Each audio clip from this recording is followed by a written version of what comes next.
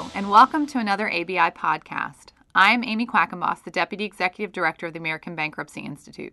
Today I'm joined by Paul Haig. Paul is a partner with Jaffe, Raitt, Hewer & Weiss in Detroit, where he represents debtors, secured and unsecured creditors committees, asset purchasers, and trustees in insolvency proceedings nationwide. He is certified by the American Board of Certification. Paul also co-chairs ABI's Unsecured Trade Creditors Committee and is a coordinating editor for the ABI Journal. Paul earned his bachelor's degree from James Madison College at Michigan State University, his JD from Loyola University Chicago School of Law, and his LLM in bankruptcy from St. John's University School of Law in New York. Paul has co-authored a new book with Brian Resnick at Davis Polk and Brent Weisenberg at Ballard Spahr entitled Credit Bidding in Bankruptcy Sales, a guide for lenders, creditors, and distressed debt investors. So we'll be talking to him today about his new ABI publication. Welcome, Paul, and thanks for joining us. Thanks, Amy. Thank you for having me. So, Paul, can you tell us why you wrote this book? Sure. Well, the short answer there, I guess, is because the ABI asked. Always a good answer. Always a good answer to say, yes, that's why I wrote the book. Yeah. Well, it originated because I had done a panel at the ABI Central States Bankruptcy Workshop a year and a half ago, or a little over a year ago, on 363 sales, where I really focused on the credit bidding issue as sort of one of the hot issues in asset sales and bankruptcy. It got to a point where sort of everywhere you went, you'd be hearing about these cases. That I used to say that you couldn't go to a bankruptcy conference without hearing about Stern v. Marshall, but over the last year it sort of became you couldn't go to a bankruptcy conference without hearing about Fisker and Freelance Star and certainly Supreme Court cases in the Radlax trilogy. So it's certainly a very hot topic, and one I've followed, with a lot of interest. The right of a credit bid, secured creditor to credit bid in a bankruptcy sale, it seemed to be coming up time and again in cases, whether I was representing a creditors committee and trying to challenge a credit bid for one reason or the other, or representing a bank and using a credit bid to try and acquire assets, or at least ensure that we get a fair value for the assets. It seemed to be coming up time and again, and there's some fascinating case law out there dealing with credit bidding in the bankruptcy context. So, it was a hot topic, and so again, when ABI suggested maybe turning it into a book, I thought, well, I'd be happy to do that, and started looking at it. But writing a book is quite a task, and so I invited a couple friends, Brian Resnick and Brent Weisenberg, to help out with it, and they did a lot of work to help make it a book, in addition to provide different viewpoints, because I think one of the things about credit bidding, and this is demonstrated in some of the case law, is that there are very different views about credit bidding and its impact on a bankruptcy sale, sort of depending on which hat the each person is wearing. If they're representing a secured creditor vis-a-vis a creditors committee vis-a-vis a debtor, they can have very different views of the merits of a credit bid and its impact on a sale. And so I thought it was good to get sort of a well-rounded group of people who have a lot of different experiences. Brent has spent much of his practice representing creditors committee and has developed a level of expertise there. I've sort of done a little bit of both on all sides of cases, and Brian's practice is primarily representing secured creditors. And so the idea with this book was to get as well-rounded of a view of these issues as possible. We weren't trying to create anything that was skewed towards one side, but rather just to sort of survey the issues and discuss some interesting cases. So we're very happy with how the book turned out. So who's the intended audience? Who should be reading this book? Well, I think it's anybody who really is involved in bankruptcy sales. The book is called Credit Bidding in Bankruptcy Sales, a guide for lenders, creditors, and distressed debt investors. And so I think, because of the sort of the differing views and backgrounds that our authors have, I think you get the perspective from all different sides to a bankruptcy sale, whether it be a purchaser or a debtor who's trying to figure out how a bankruptcy process sale is going to work, or a creditors committee and what arguments could be raised to try and challenge a credit bid right. So really the whole universe of people involved in bankruptcy sales, I think, is who our target audience was here. That's what we're hoping to do, and that's said, part of the reason we got the authors that we did to sort of represent those different views. But I would also say it is intended to be sort of a useful guidebook that non-lawyers can understand, because oftentimes I'll have, even earlier this week, I'm working on preparing a 363 sale where my client's going to be the stalking horse bidder, and there's a credit bid right that the secured creditor there will have, and the client was trying to understand how that credit bid right works in bankruptcy. He's not experienced with bankruptcy at all, hasn't ever been a purchaser in a 363 sale, but was trying to understand it. And the point with this book, in addition to being sort of high level enough that experienced practitioners, I think, can find value here, because we cover pretty much all of the credit bidding case law that's out there, whether it be under the 363K and for cause case law, some of which I'm sure we'll discuss on this podcast, or the Radlax trilogy and credit bidding under a plan. We've covered all the case law and really have dug into some in-depth, sort of unique issues. There's a chapter on sort of practical and drafting tips related to credit bidding. So there's a whole variety of issues that we cover in here that makes, I think, a valuable resource for experienced practitioners. But again, I think it's also the book is written in a way that people who are non-lawyers can still read it and very quickly get a good sense of how credit bidding works in a bankruptcy sale and why it's a hot topic right now. So for those listeners who may be non-lawyers, or for listeners who may have not yet had experience in an asset sale situation in a bankruptcy case, can you just explain the general concept of credit bidding and what it means? Sure. Well, credit bidding is certainly not something that's unique to bankruptcy law in any way. It is generally recognized as a right of a secured creditor in a state law foreclosure sale, is that they can bid in their indebtedness in the sale. And credit bidding, I think the reason the right is protected is it's generally sort of considered to be part of the bundle of rights the secured creditor has with respect to its collateral if it's going to be sold. It benefits secured creditors in a variety of ways. Certainly, the primary benefit is it allows those creditors to purchase their collateral without having to part with new funds in the bankruptcy case, because, of course, they've already parted with funds when they extended their loan. And primarily, I think the purpose of it is it protects that creditor from the risk that their collateral will be sold for a lowball price.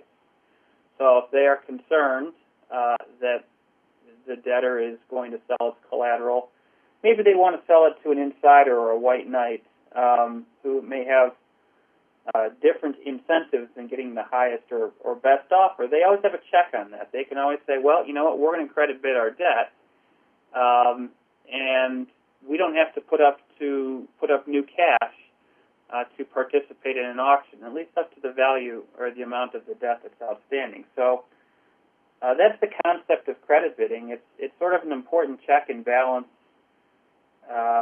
against the debtor to ensure that their collateral is not going to be sold on the cheap. It can also provide, benefits for the debtor in that, to have a true successful auction process, you want to have competition. You want to have multiple bids. You want the price to go up in any auction with a bidding process. And credit bidding, is one way to do that, arguably, is that it creates a second bidder in many cases to increase the value that is ultimately paid in terms of the purchase price. So that's the concept of credit bidding. It's a secured creditor who has a claim can bid in its debt to acquire its collateral, particularly if it thinks the collateral is going to be sold for less than it's worth. So the drafters of the Bankruptcy Code obviously felt that it was important and valuable to have credit bidding included. But you've mentioned that there's been significant case law, and credit bidding has been in the forefront of bankruptcy cases lately. So why is it so controversial? What's going on? Yeah, well, there's probably a number of reasons to that, to answer that question. But, I think that credit bidding was preserved in the Bankruptcy Code for the same reasons I just mentioned, the same reasons that exist under state law. And it was preserved because it was contemplated that this was sort of the bundle of rights a secured creditor has. So Section 363K of the Bankruptcy Code expressly preserves a secured creditor's credit bid rights unless the court, for cause, orders otherwise. And of course, what is cause is not a defined term in the Bankruptcy Code. There's sort of a case-by-case analysis as to what constitutes cause, and we can talk about some of the examples of that. But generally, it's preserved in the Bankruptcy Code for the same reasons I think that exist under state law. The other sort of concepts of credit bidding is that a secured creditor can bid the entire face value of its claim, including any deficiency. So the fact that Section 506 of the Bankruptcy Code, for example, will bifurcate a claim, a secured claim, by the secured portion being the value of the collateral and unsecured portion for the deficiency. When you credit bid, that doesn't happen because the credit bid, in fact, sets the value of the collateral, not in a 506A sort of bifurcation way, but what it is about collateral's worth, whatever somebody will pay for it. And a credit bid is deemed as being sort of the equivalent of cash. So, credit bidding has long been a part of bankruptcy sales. It's long been something that is an accepted right of the secured creditor, except in those sort of unique cases where, quote-unquote, cause is found by the court. So in recent years, though, as you noted, Amy, it's become a much hotter issue. And I think that this reflects the evolution in Chapter 11 practice and a tension that exists between what I'll call old bankruptcy and new bankruptcy. In old bankruptcy, the goals of Chapter 11 traditionally were to rehabilitate a debtor and maximize the value of assets for the benefit of all creditors. And those goals were furthered in Chapter 11 by a process that allowed a business to continue to operate and pay creditors over time through a plan, or conduct a sale of the enterprise as a going concern through a competitive auction process that would generate the highest return for the company's creditors. So again, as we've discussed, if you're going to have that sale, the right to credit bid was an important check and balance against the debtor to ensure that the collateral was sold for a fair price. But I think the reason why it's become a hot topic more recently is because what I just described is not really today's Chapter 11 case. What we have seen is the emergence of hedge funds and private equity groups and non-traditional lenders. And today's Chapter 11 cases are as much about acquisition and leverage as they are about reorganization. And in this context, the concept of loan-to-own has become very prevalent. And I think what you're seeing in the case law and why credit bidding is such a controversial topic is you're applying sort of an old bankruptcy concept to this new bankruptcy regime, and there is a little bit of tension there. Today, credit bidding is used for strategic purposes more often than not. Entities purchase debt pre-petition to acquire a company. They often do it at a steep discount. That's reflected, for example, in the Fisker bankruptcy case. And these entities are not interested in ensuring a competitive auction process or a fair market value for their collateral. Rather, they understandably want to ensure that they can acquire the assets as quickly and as inexpensively as possible. So, in today's bankruptcy, credit bidding is often used not as a shield by a secured creditor to protect itself, but rather as a sword. You can buy the debt, and this is loan to own, right? Here you are serving as a lender for the purpose of forcing a sale and ultimately acquiring the assets. In the case of Fisker, for example, you can buy the debt. In Fisker, the debt, I think it was $180 million of debt. It was bought at a substantial discount pre-petition. And then you put it into bankruptcy, and you conduct a sale, and you can credit bid. And you can credit bid not just what the collateral may actually be worth, but you can credit bid the full amount of the debt. And in Fisker, that was $180 million for what may have been, or at least the debtors were suggesting was, $25, $50, $75 million of collateral. And so the right to credit bid gives that secured creditor, that investor, that loan-to-own party a lot of control over the sale process. So, again, credit bidding being used as a sword as opposed to a shield, and I think that's where the controversy comes into play. Now, I think I should note that none of this is illegal. It's all perfectly legal under the bankruptcy code.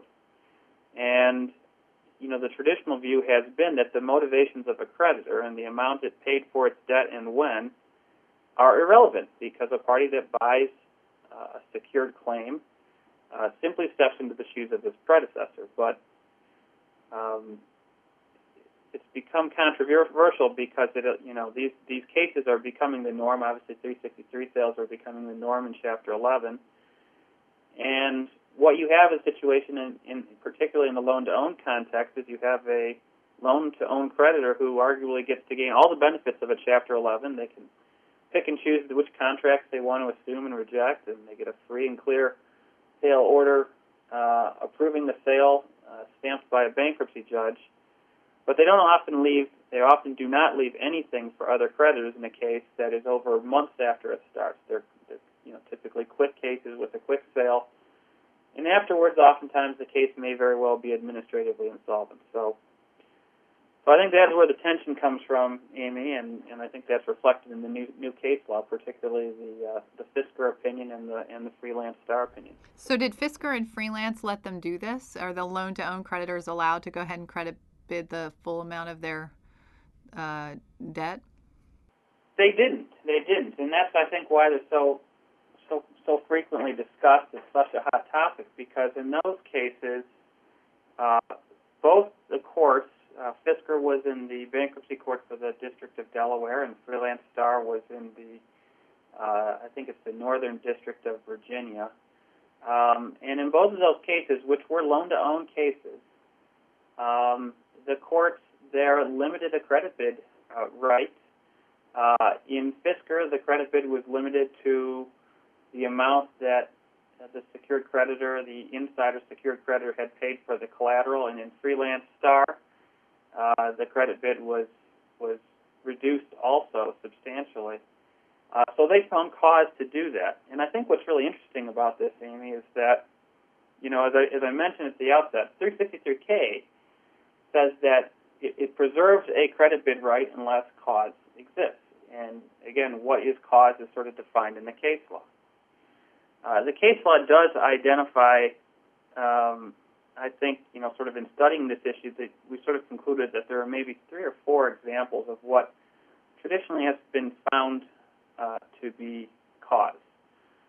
There is the off-cited footnote in the Philadelphia newspaper's Third Circuit Court of Appeals opinion, where the court there stated that Section 363K empowers bankruptcy courts to, quote, deny a lender the right to credit bid in the interest of any policy advanced by the code, such as to ensure the success of the reorganization or to foster a competitive bidding environment. So that's the broadest language on cause that really is out there. But you look beyond that footnote, and again, I think there's a couple of categories, a couple of sets of circumstances where courts have generally found cause. And the first is if there is a dispute as to the validity or the amount of a creditor's claim or lien. And this makes sense because 363K only allows a credit bid for allowed secured claims. And so if there is a dispute as to whether a claim is truly an allowed secured claim, until that dispute is resolved, the secured creditor arguably should not be able to credit bid the full amount of its claim.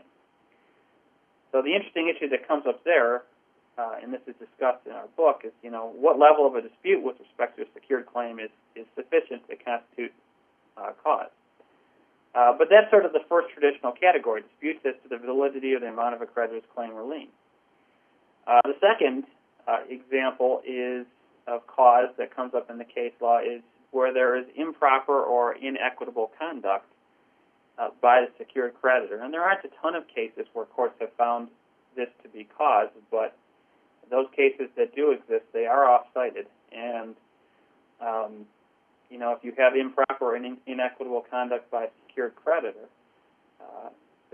plenty of authority for saying that that constitutes cause to limit a credit bid.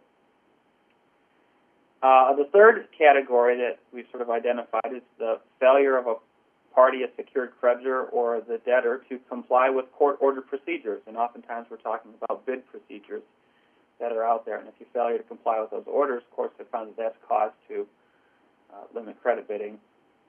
And finally is the one the creditors committee always throws up, and that is when a credit bid will chill bidding and prevent a competitive auction process. And this is the argument the creditors committees often make when they see a 363 sale that's going to be sold to a credit bidder. The assets are going to be sold to a credit bidder, being it a traditional lender or a loan-to-own party. And they say, look, these secured creditors don't have to put up real cash. They can just come in. And, in fact, if there's a large claim, perhaps a claim that's larger than the value of the assets or the apparent value of the assets to be sold, and they can credit bid the full amount and they want it, it can chill bidding because, as any of us who have represented purchasers know, the due diligence process can be time-consuming and expensive.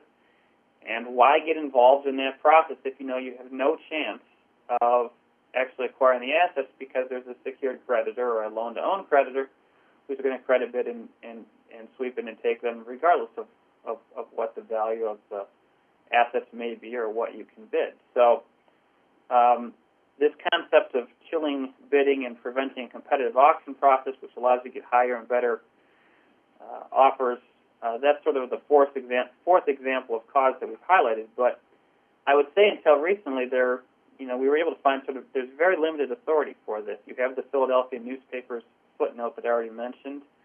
There's some language in Collier and a handful of cases which we have cited in the book that sort of talks about the uneven playing field that can be created as a result of a credit bid. But really, there wasn't a ton of authority for that as cause until recently.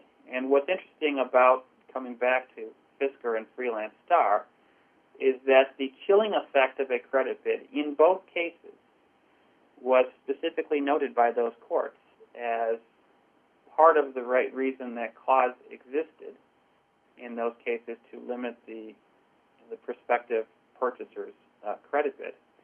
And what's even more interesting about that is, Fisker involved a case where there was no question that there was a legitimate dispute as to the validity or the amount of the secured creditor's claim. There were allegations that there was improper or inequitable conduct. There was a sales process where the purchaser came in and said, this is a melting ice cube, we need to buy right away. And it turns out that wasn't true, even though the quick sale, which was supposed to happen over the holidays back in 2014, even though that everybody said this has to happen right away, it didn't. So my point is that Fisker, you had all three of those sort of traditional concepts of cause that we talked about were present. And the same is true in Freelance Star. Freelance Star is sort of a perfect example of all the types of things that a secured creditor who wants to credit bid should not do. There was all kinds of improper conduct by the secured creditor there, including asserting liens and filing UCC-1 statements on assets that admittedly were not their assets, including deliberate efforts by the credit bidder to try and chill bidding by forcing the debtor, for example, to put on its marketing materials, FYI, in bold letters right at the top. There is a credit bid right here, and the secured creditor intends to credit bid. So, again, in both these cases, you have sort of the classic examples of cause that exist. A dispute as to the validity of the claim. Same existed in Freelance Star. They didn't have a lien on all the assets, so there was a dispute as to whether the secured creditor was fully secured and on what assets. Improper inequitable conduct. This existed in both of these cases, and nevertheless, the courts in both cases went a step further to talk about the chilling effect that a credit bid would have on getting a fair value for the assets, maximizing the value of the assets through an asset sale, the chilling effect it would have on the auction process. And I think, again, that is a reaction of the courts and some litigants who are raising these arguments, of course, to the loan-to-own situation that we're seeing playing out time and again, and the concern that these quick sales where the money is going to be, the assets are going to quickly be sold to a party with the credit bid right, and the case is over, and there's nothing left for anybody else. That courts are looking for ways to sort of resist that and to try and get a competitive process. And of course, it's well noted in Fisker that as a result of the court's ruling there and limiting the credit bidding, there was in fact a competitive auction process, a very competitive auction process, with 3 days of bidding between two bidders, 19 rounds back and forth, and assets that were initially proposed to be sold for a $75 million credit bid in a private sale after the auction process in Fisker, they were sold for over $150 million, including $126 million in cash, which created a lot of much more money for the estate. So, I think the court picked up on something there that it was concerned about, and obviously a very good result was obtained there for I think all parties. So, anyways, that's sort of those are the recent case law on cause, and sort of a hot topic. And again, it all comes back to this loan-to-own thing, because credit bidding is being used for a very different purpose now than I think was intended, and right or wrong, that has created some concern for a lot of people who are following these cases. Does credit bidding play a different role when assets are sold in a plan as opposed to a quick 363 sale? Well, it doesn't. If you're going to sell assets certainly, of course, if it's a consensual plan, you don't have a problem. But if you're going to have a cram-down plan under 1129B of the Bankruptcy Code, the right to credit bid of a secured creditor is expressly recognized there. And in that's the Radlax case. That's the Supreme Court opinion from, maybe 5 years ago now, that found that if you're going to sell assets under a bankruptcy plan in a cram-down sale, you do have to sell it under that prong of 1129B that preserves a secured creditor's right to credit bid under 363K. And so, the difference between a sale and a 363 sale and under a bankruptcy plan, there's all kinds of other requirements that need to be met to confirm a plan. 363 sales certainly are the more in vogue type of way of selling assets in bankruptcy. But in either case, the credit bid right does exist unless, again, court finds that cause exists otherwise to limit or eliminate that credit bid right. And you also go through in your book and talk about some of the practical issues that arise with credit bidding. I know you in your introduction kind of started talking about those, but can you mention a few of these and how you see them coming up in bankruptcy cases? Yeah, absolutely. Well, there's a chapter in the book that we have that deals with professional fees, and you see this come up from time to time. I won't say there's a lot of case law in there, but there's been some very recent case law on this. A lot of times an investment banker's fee, for example, is tied to what the purchase price for the assets is. And if that purchase price comes into the estate by way of a credit bid instead of cash, it has been argued, and there is some case law out there that discusses whether and to what extent a investment banker's professional fee, or success fee perhaps is what it's called in the agreement, is triggered when there is a credit bid. The same sort of concept comes to play for bankruptcy trustees who, under the code, are entitled to a percentage distribution of the money that is distributed to creditors. So if a bankruptcy trustee is doing a bankruptcy sale and sells assets for cash, then there's a lot of money to be distributed for creditors. But if they try and sell assets to cash, have an auction, and the winner at the auction is a secured creditor who credit bids, well, then you don't have that money flowing to the estate, and you don't have that money being distributed to creditors, even though maybe you end up at the same place anyways, which is the secured creditor getting paid, either directly by satisfaction through credit bid or through receipt of the proceeds.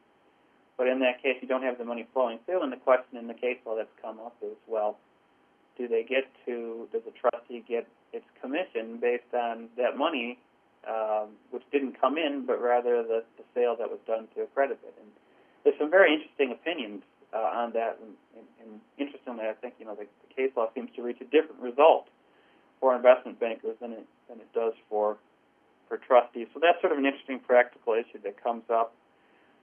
We have a whole chapter that was primarily put together by Brian Resnick, who again represents a lot of secured creditors, talking about drafting issues, what types of language you want in your loan documents, in your plan support agreements, in your bid procedures, that can address the types of credit bidding issues that often come up.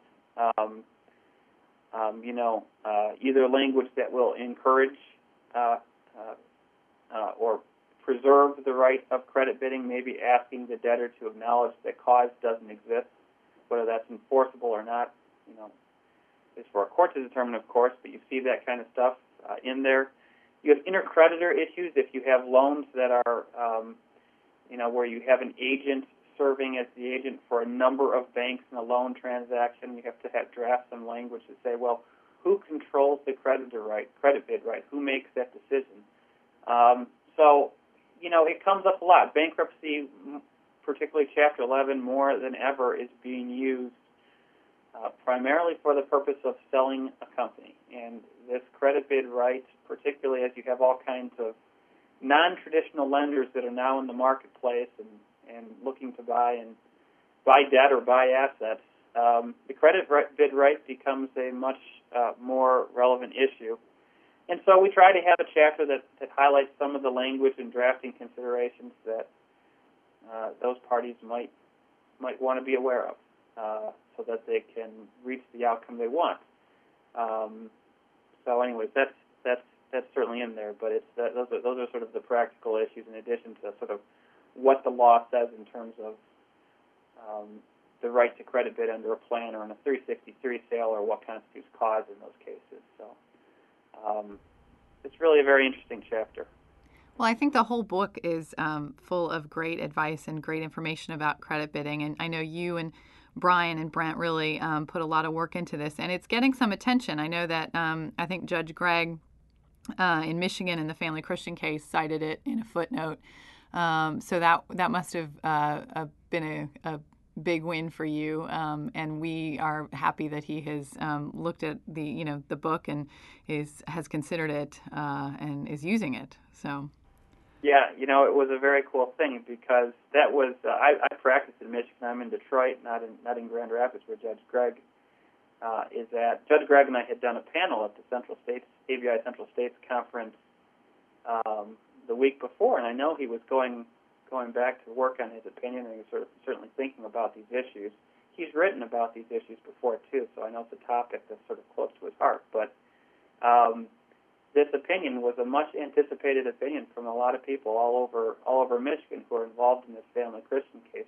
It's a big case, and I'm not actually involved in that case, although some people in my firm were. But I knew when Judge Gregg's opinion came out because that day I got a number of emails from other people saying he cited your book. So that's a good thing. And it was drafted in a way so that we hope that it'll be a nice resource for, we talked about parties who are involved in asset sales and practitioners, but anytime you can provide something or write something that gets cited by a court or hopefully provide some value to the bench, that's a very nice thing too. And hopefully it won't be the last time. That's right. That's right. Well, thanks, Paul, for all your hard work on the book and for taking the time to join us today for the podcast. Thank you. If you're interested in purchasing credit bidding and bankruptcy sales, visit the ABI bookstore at abi.org/bookstore. Thank you for listening and have a great day.